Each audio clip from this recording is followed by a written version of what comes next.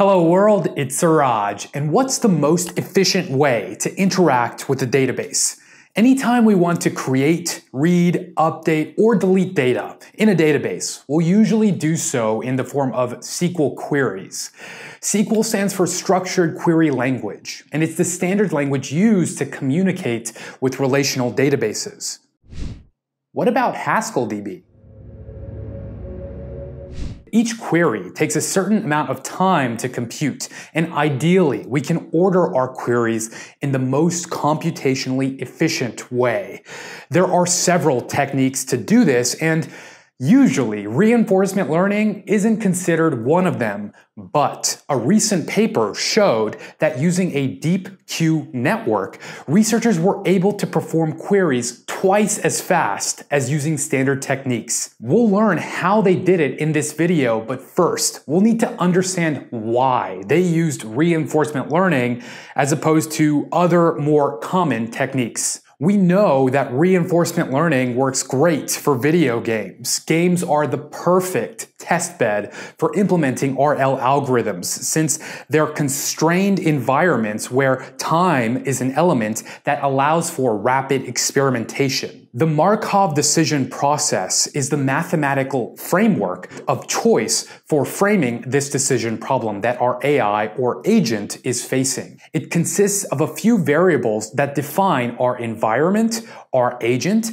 and how our agent interacts with this environment. In reinforcement learning, an agent tries to come up with the best action to take given a state. In the video game Pac-Man, the state would be the 2D game world we're in. That includes the surrounding items like enemies, walls, and pack dots. The action would be moving through this 2D space, which would be going either up, down, left, or right. So given the state of our game world, our agent will need to pick the best action to take in order to maximize rewards. We know that eating pack dots gives us positive rewards, and getting eaten by a ghost gives us a negative reward, and a possible temper tantrum, which we want to avoid. Through trial and error, our agent will accumulate knowledge of the environment through state-action pairs, meaning it can tell if there would be a positive or negative reward given a state-action pair. We can represent this using the Q function, where Q stands for quality, as in it assesses the quality of a given state-action pair. We can actually learn what the optimal Q value will be at any given point, and this is called Q learning. By using what's called the Bellman equation, we can write out an equation that relates the value of one state to the value of another state in our environment.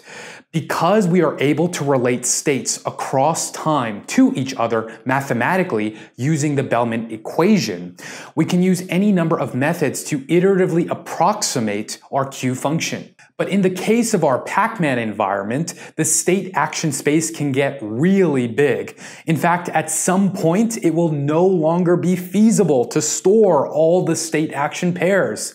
Of course, we could still perform Q learning, but it'll get harder to approximate the Q function over time.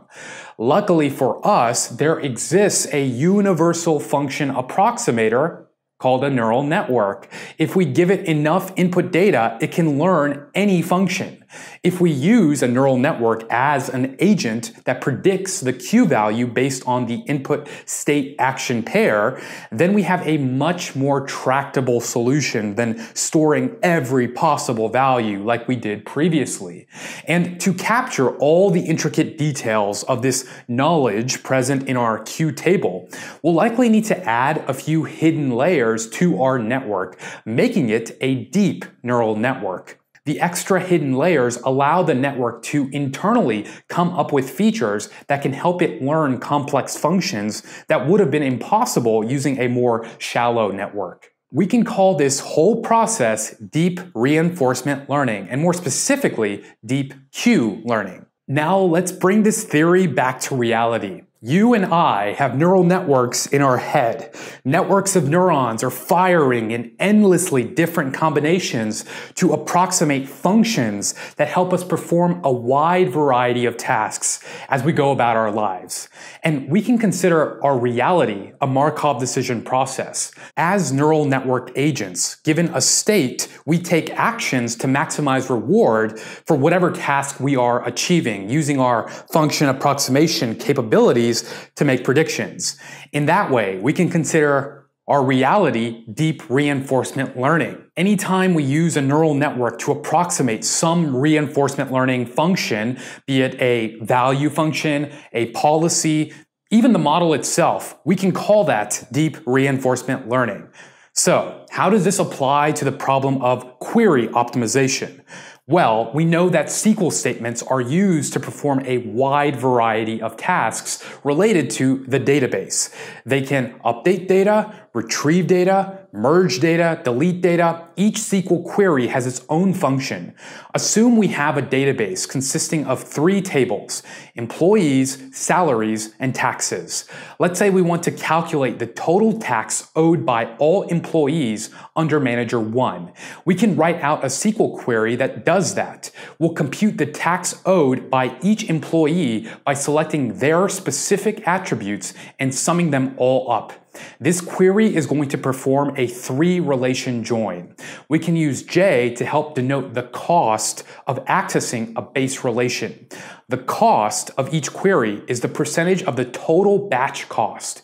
It's the time needed to execute a query. It's computed different ways, but almost always takes into account several computation factors such as input-output, CPU, and communication.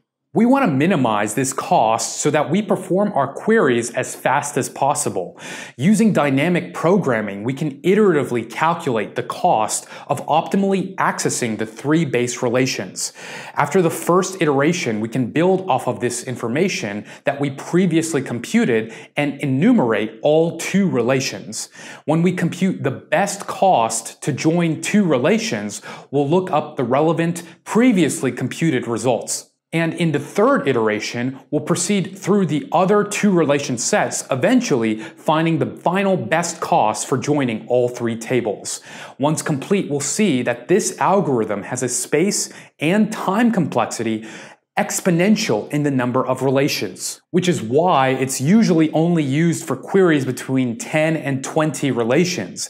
When we have more relations than that, we'll need to use a different query optimization technique. Instead of solving this join ordering problem using dynamic programming, what if we formulated this problem as a Markov decision process and solved it using reinforcement learning?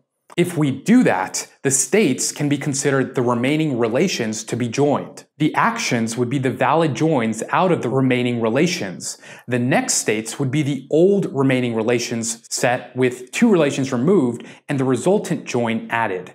Lastly, the reward would be the estimated cost of the new join. Because we've defined these Markovian variables, we can define a Q function using the Bellman equation to describe the long-term cost of each join.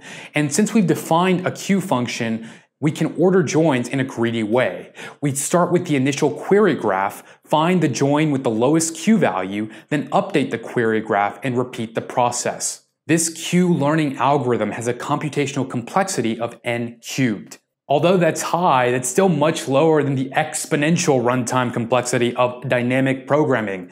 In reality, though, we don't have access to the optimal Q function, so we need to approximate it. To do that, we can use a neural network, which would make this deep Q learning. To learn the Q function, we need to observe past execution data.